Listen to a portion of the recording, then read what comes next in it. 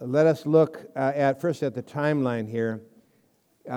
You've got the whole kind of Lutherscape here, right? 1483, he's born, and then by the year 15, if you go all the way on down here to 1546, Luther dies. And look at what happens in 1547. Now, because of Luther's death, the Emperor, Charles V, is going to gather his forces, and he's going to destroy. It isn't just for him, it isn't just a matter of a theological destruction of Lutheranism, but Lutheranism was tearing, if you will, the empire apart because it was dividing these northern countries from the southern countries, and he had to destroy Lutheranism along with those princes and such that had become Lutheran. So there's some skirmishes, and the Lutheran elector makes a big mistake, and his forces are conquered. This guy named Maurice, Duke of Saxony. Anybody here named Maurice? Middle name? You can see why it is that Lutherans don't embrace this name. He was called the Judas of Meissen. He was a duke that wanted to basically take over his uncle's territories. His uncle was an elector, and along with a guy named Philip of Hesse, he betrayed both John Friedrich, who was Luther's elector, and Philip of Hesse. They were imprisoned. And now, all of a sudden, the only place almost in all of Germany that really was capable of being able to resist this force of the emperor was this wall fortress, this walled city, this immense city called Magdeburg.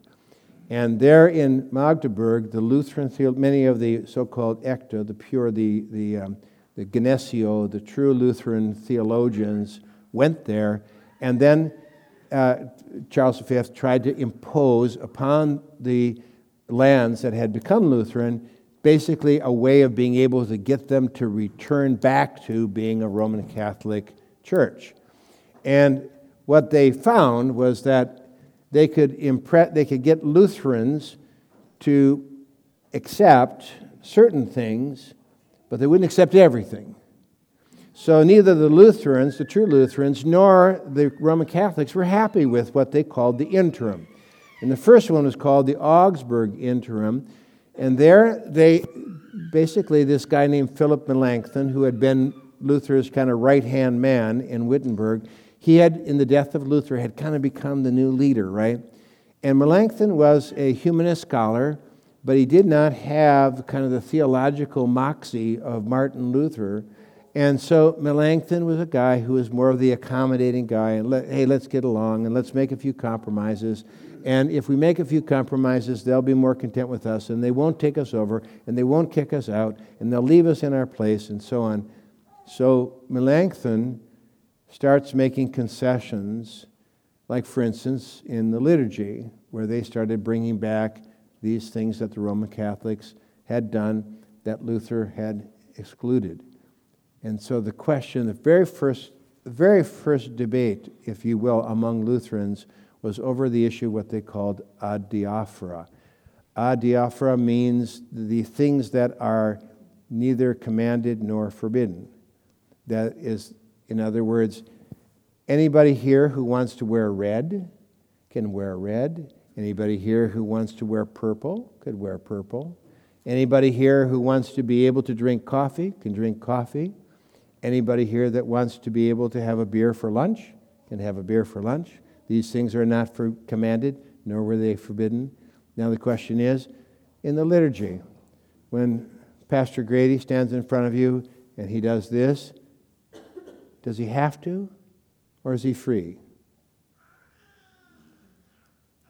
Well, you might say, if it's a matter of doing this, or doing this, or not doing it all, is it forbidden or commanded in the Scriptures? No, right?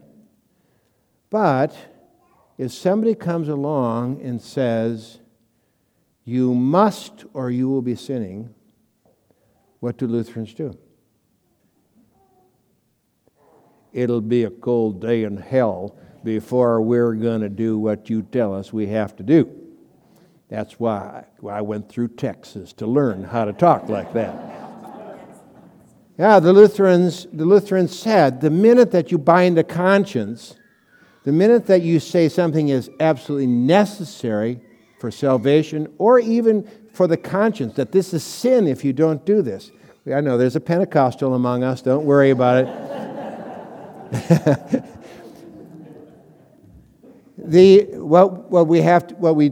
All of a sudden it changes things. And when the Geneseo, the true Lutherans, these Magdeburgian Lutherans, saw these Melanchthonians saying, all right, yes, all right, we'll do this, but they're adiaphora things, because it's not a matter of, we can still teach salvation by faith. The true Lutherans said, no, they're forcing you and telling you basically you have to, and also now you're telling people that the minute that you go back to this, that you basically are on your road back to the theology of Roman Catholicism, which teaches that you're saved by your works, right? That was the whole thing about the Reformation. So that just immediately became the first controversy. But also, with Luther kind of being gone and unifying everybody else, then there were other things. There were disciples of Luther that would take things that, Luther was a real Texan. He could pull those guns, and he would shoot with this gun, and he would shoot with this gun. And sometimes what it is that he said here had to be taken in the light of what it is that he said here. Because sometimes he would make, I guess you might say, strong, if not even almost gross statements. And then those things, if they were ever taken only that thing was being said, sometimes they would take those things and somebody who was a disciple of his would take off with it, and then he would end up in error, and he would end up in false doctrine because he had emphasized that almost to the point of absurdity. So with Luther, what you had to do is you had to constantly be watching both sides of Luther as he talked about given issues. Now, there were people then who were disciples of Luther. There were people who were kind of disciples of Melanchthon. And there were guys that somehow, I guess, were disciples of themselves. And this eventually brought about regions and territories in Germany, throughout Germany, that started having differences over various doctrinal issues. And there needed to be clarity. And they tried, and they tried, and they tried, and they tried, and they tried. And they, for some reason, just couldn't quite get it done.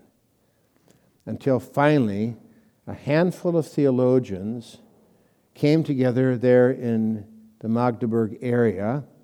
They ended up going to a place, a castle called Berga, and there it is, they sequestered them, and they went to work on something that eventually became this Formula of Concord. Now our group is going to, hopefully, by the grace of God, stop at that castle on our way to a place called Braunschweig. Now, we got a lot more history to deal with, but I want to go after this subject of original sin. And we want to talk about this because this became one of the issues that they had. If you take this sheet now, I'll read the first paragraph, and then let's all read the second paragraph. This comes from the Formula of Concord, FC, Solid Declaration, Article 1, Fascicle 6. Original sin. And by Dr. Luther, it is called sin, nature sin, or person sin, thereby to indicate that even though a person would think, speak, or do nothing evil, which, however, is impossible in this life since the fall of our first parents, his nature and person are nevertheless sinful.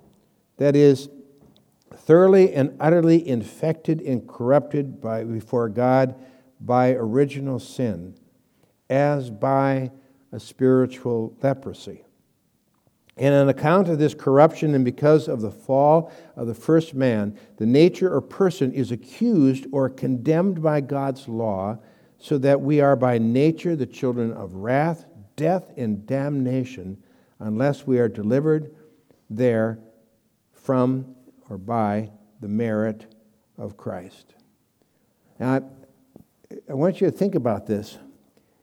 If you and I lived a perfect life, you never coveted, you never lusted, you never were a person who said a bad word, you were never a person who ever felt jealous of anybody, you were a person who went to church every single Sunday at a Missouri Synod congregation, conservative, liturgically pure, theological convert. If you are a person who never in your life ever failed to put down the Bible, you would still be utterly condemned and utterly forsaken by God. Now, of course, you couldn't do that unless something else happened. But the point is that we are by nature underneath this wrath and condemnation. And this is something that later on the text is going to point this out. We can't know it. We have to ask God. What does God see in us? When we think of ourselves, we think of ourselves as what? That we're kind of treading water. That sin is kind of like where it is that we just kind of, every once in a while, take a gulp of seawater, and then struggle back up to the top, and then we try to be able to do what's right, dog paddling. I was thinking about surfing when I was out there. And then my son looked at me and said, "You'll never learn to surf." I said, "Why?" He said, "You can't learn to surf in such a short period of time." I said, "Well, it looks so much fun. You get out there and go surfing, you know."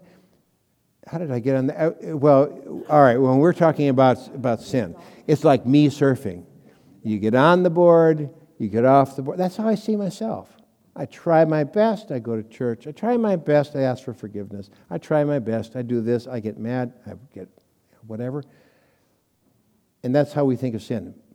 What we don't think of is that because of original sin, there is nothing that we do that is without sin. Even when we think we are doing good works, they're sinful because they are tainted with sin, because of our corrupted original sin. Let's read the second paragraph. Together. Now, this controversy concerning original sin is not unnecessary wrangling, but if this doctrine is rightly presented from and according to God's word, and separated from all Pelagian and Manichaean errors, as the Apology says, the benefits of the Lord Christ and his precious merit, also the gracious operation of the Holy Spirit, and more extolled. Moreover, due honor is rendered to God if his work and creation in man is rightly distinguished from the work of the devil, by which the nature has been corrupted. Yeah, now he said, why this distinction between the fact that God is our creator and then what the devil has done to our natures? Why were they so concerned about this? We'll get into this a little bit more, but think about this.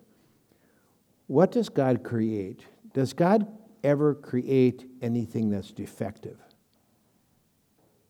Okay, now so we say God created us, God made us. What is the so-called logical conclusion? That if we are sinful and God made us, that therefore God either made something that was corrupted or we're not as bad as we think. Right? And so, therefore, what do you have to do? You have to be able to say, no, what God has made, he makes, well, holy. But because of the fall into sin, something has come upon us, upon mankind, that is now the product of that demonic power that brought about the fall of humanity, and this is the work of the devil. So what God has given and what God has created is good, but it is under this influence, this power of the devil and his horde. But that's if you think about baptism, you think baptism delivers from that power, doesn't it? Yeah. Okay, now let's look at number 1. The knowledge of original sin comes not from human experience, but from Scripture. Fallen man cannot understand himself. You know, when I was out in San Francisco, we went to church, in a local church there. I have to say, it wasn't a pretty sight. Church is empty, pretty much. The only, in a desperate effort to keep the church alive, they had Joe, the guitar player, up there leading the hymns. The organ wasn't even used at all. And it was pretty, how would you say, casual to the point of almost not looking like church. And then we went downtown, and the streets were full of young people, handsome people, wealthy people with lots of hair. Usually a sign of youth. And nobody even thought about whether or not, I couldn't read everybody's mind, and it's an overstatement, but it's not a culture consciousness that they're going to die and that they're under the condemnation of sin and damnation and hell, and that the only way to be saved is to come to a knowledge of who Christ is. And you think I'm going to go out there and start telling all those people that what they don't know is that they are under the wrath of God and that they would be lost forever unless delivered by our Lord and Savior Jesus Christ? You want to know what kind of reception I'd get? Well, if you think this is difficult, imagine today trying to be able to convince people that they need a Savior. Because we can start by pointing to what it is that they can't get together in their life. And you can talk about their fallenness, but most everybody judges themselves by comparison to somebody else.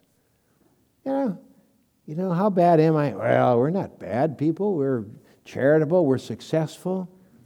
Walking down the street with Christian, he's meeting his friends. Oh, yeah. He had a startup. He just sold it for $5 million. He's starting up another one. You think that the success is so great? That's a hard place to go. Maybe if I could go to the street people and say, you know, you probably blew at some point in your life. Don't you see that you're sinful? Even there, no. Why do we need to worry? How can I convince you from Scripture? Can I open up my Bible and read this to you? Well, you must be a fanatic. How do we ever get this into anybody's mind?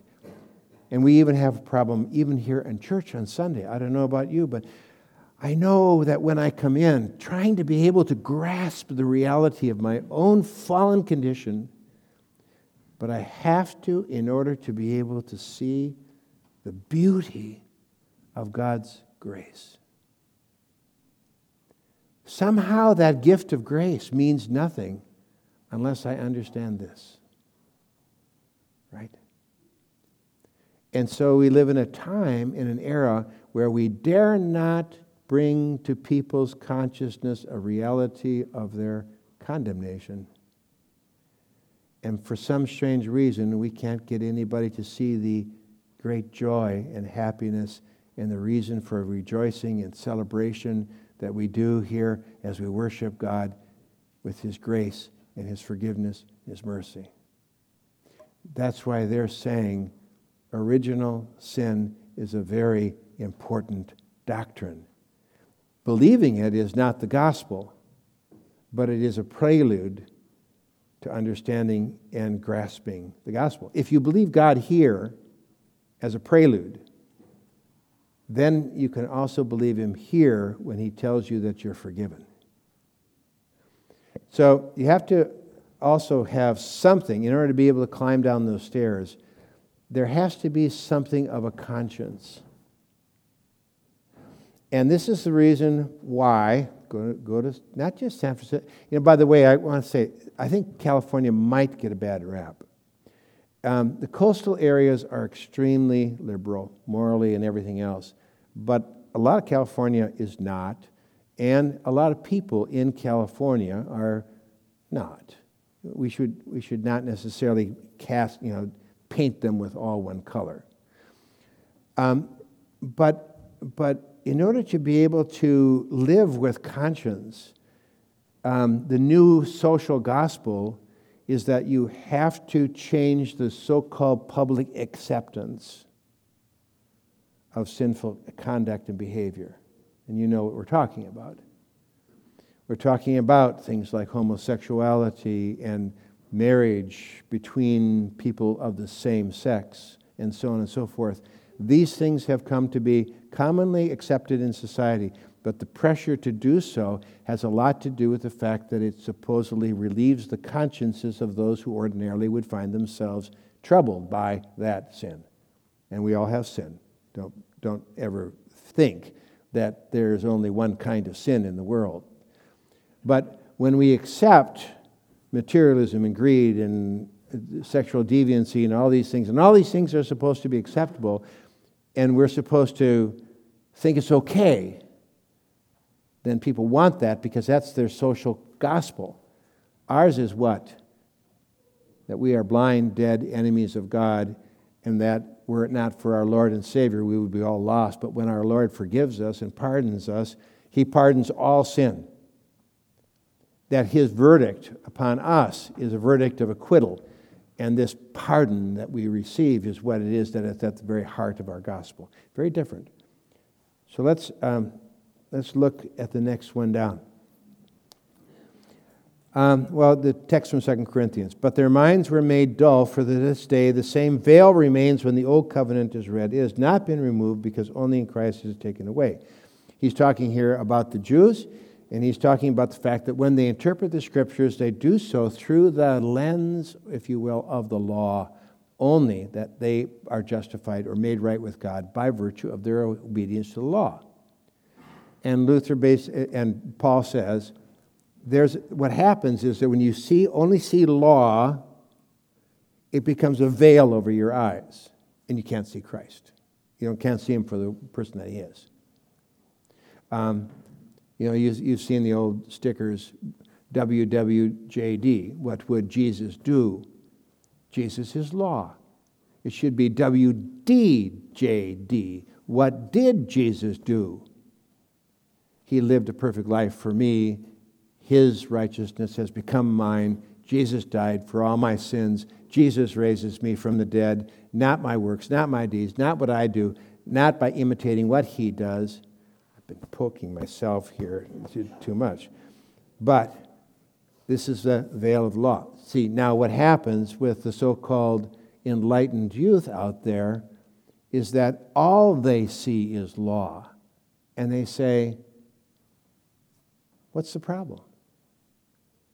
I'm successful. I've got it together. And they're bright. And they are. That's where the money is.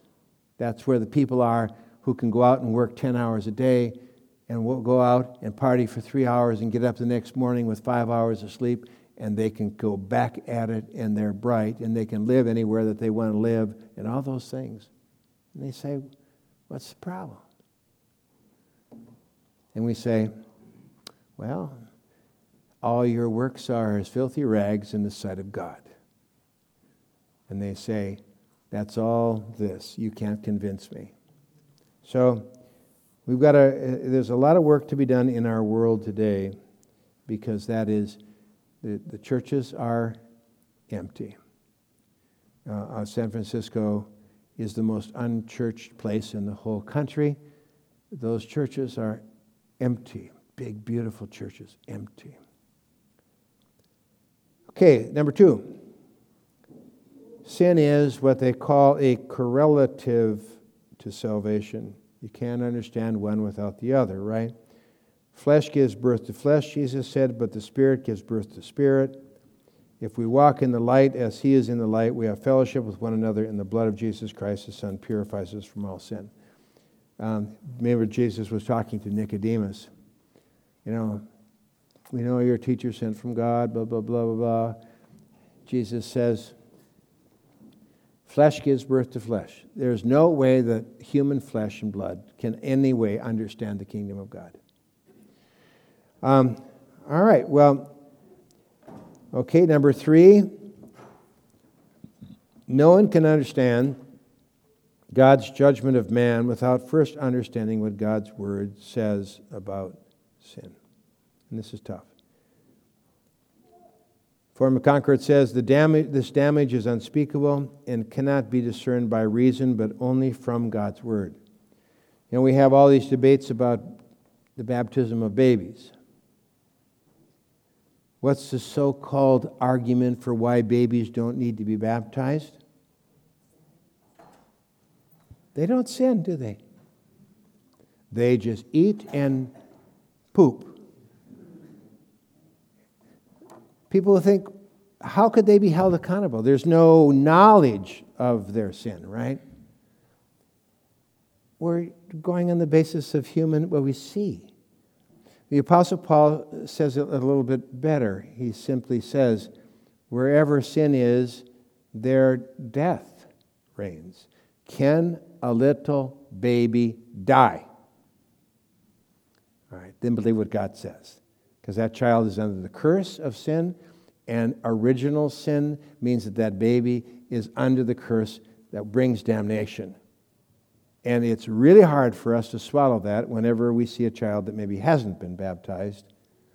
But let me tell you, out of the grace of God, He gives us this gift that we can take a little baby and there we can pour water upon its head and say, in the name of the Father, Son, and the Holy Spirit, and the Holy Spirit claims that child and removes the curse of death, so that if we lose that child, guess what? How many mothers here will someday go to heaven and meet a child that they never saw grow up? This is going to be one of the reasons why it is I think we're going to find heaven is going to be one heck of a great place. Can you imagine the reunion that we are going to have in heaven? Yeah. And this is shouldn't we be living in that joy? I mean, every day is kind of the day of resurrection. And that God in His Son in Christ, in that union, Paul said, did you not know that those of us that were baptized into Christ were baptized into His death? That whereas Christ was raised from the dead by the glory of the Father, we too would walk in the newness of life. We're alive. We've died already. And when that little baby is taken up to that water, it dies and is reborn. And God will give that child back to us in the resurrection. But if you don't believe what God's Word says, you're going to say, no, we've got to wait for that child to make a decision. And they understood that the doctrine of original sin went straight after that problem. Because the minute that you say that a person has to make a decision before they can be for Christ, before they can become a Christian, you are saying that human beings have an inherent spiritual power that can enable them to make that decision, which means that the so-called corruption of our human nature is not total corruption. That means that we become co-participants with God. That means we actually go back to the garden and say, actually, part of what the devil was saying is true, that we too can become like God, for we can make decisions that are spiritually right decisions without the aid of the Holy Spirit at all. And they understood that there was a perfect connection between accepting, believing the doctrine of original sin and understanding God's grace. But also there are other things to be lost if we go into decision theology. I like this number 3, and we'll try to be able to bring this. We'll stop right there. No one can understand God's judgment of man without first understanding what God's word says. But look at Ephesians 2.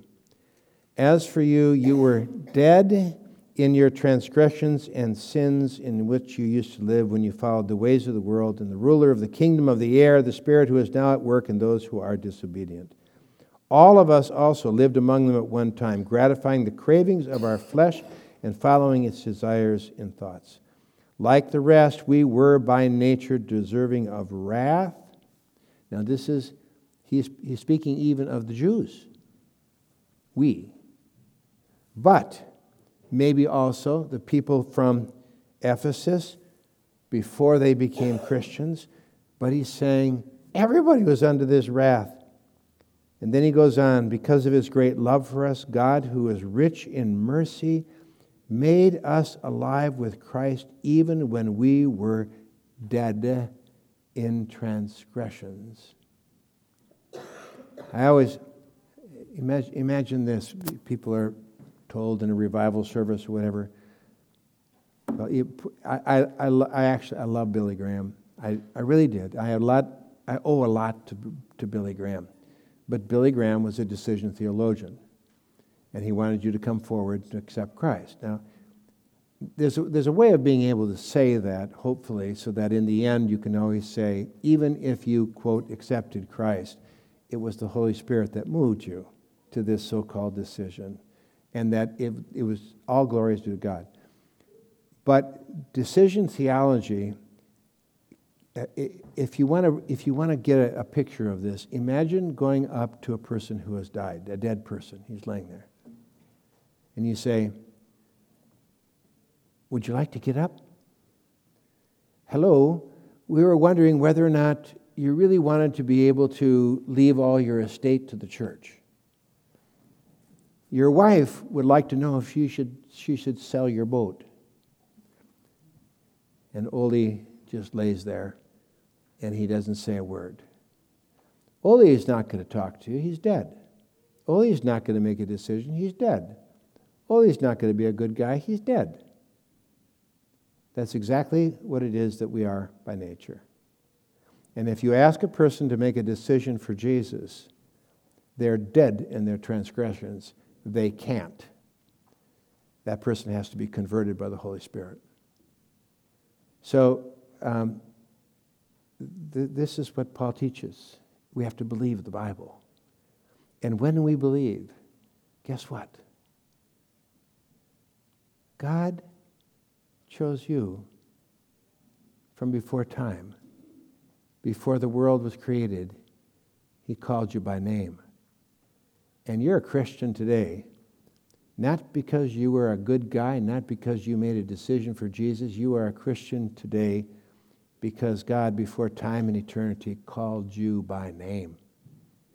And you were brought about, you were created, and you were recreated because the Word of God said so before time and eternity. Anybody feel badly about that? No. But let's go on. Because of His great love for us, God, who is rich in mercy, made us alive with Christ even when we were dead in transgressions. It is by grace you have been saved.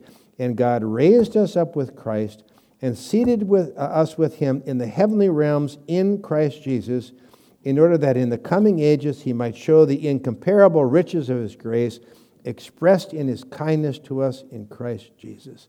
It's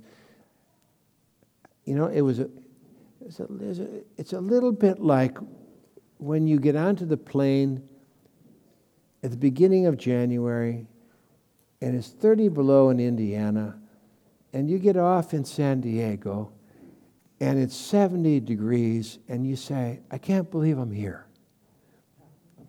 But heaven is going to be a place where we are going to look at the face of God, and we are going to sit there in heaven and try to comprehend everything that God has given to us.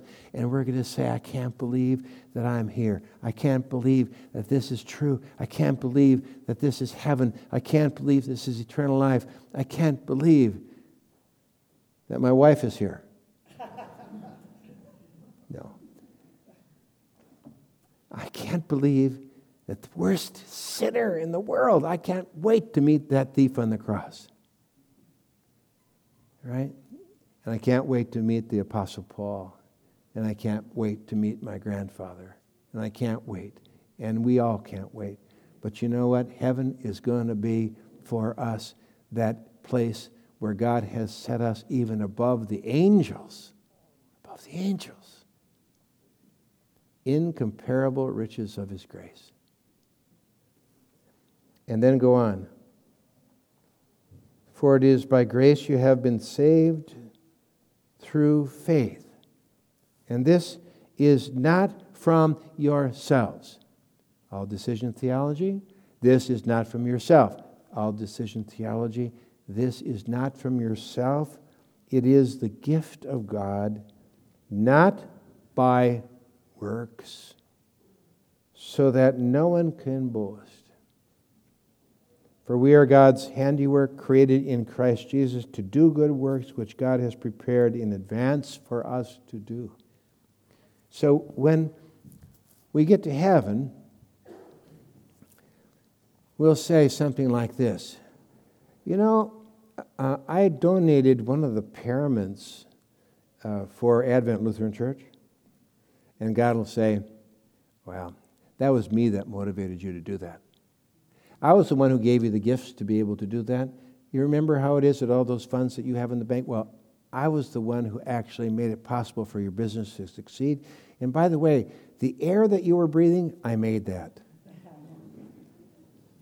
Everything that we have to bring before God by way of good works, He's going to tell us when we get to heaven, He's going to show us that He was the cause through which all those things were done.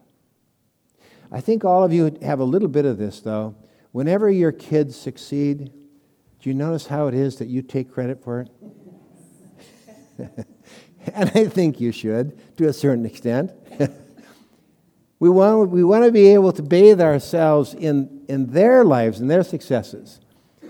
And when we get to heaven, all that is good in this world has its origin in God, and He lets us become instruments of His glory by working those things through us. So if we don't have the doctrine of original sin as the backdrop, we saw these paintings by these, we were in a museum called the Legion of Honor. Has anybody ever been there? You take a Rembrandt, or you take some of these Dutch painters, and they had these dark, dark, dark backgrounds. And then they had these bright, bright, bright colors that came out of those dark, dark backgrounds. That was the genius of their time. When we get to heaven, we're going to see the dark, dark, darkness of our original sin, and then the bright, bright, brightness of God's grace. And we're going to say, I can't believe it. Unbelievable. So, original sin. We'll continue on. The troops are restless. They're eating in the back joyfully. Let's close with a prayer. Lord, by your grace and by your mercy, you have done for us what we could not do for ourselves. Help us to believe your word about our natures, about our original sin, and help us also to believe in your infinite, unbelievable grace given to us in, through, and by means of Jesus Christ our Lord. Help us to prepare this week, we pray. In Jesus' name, amen.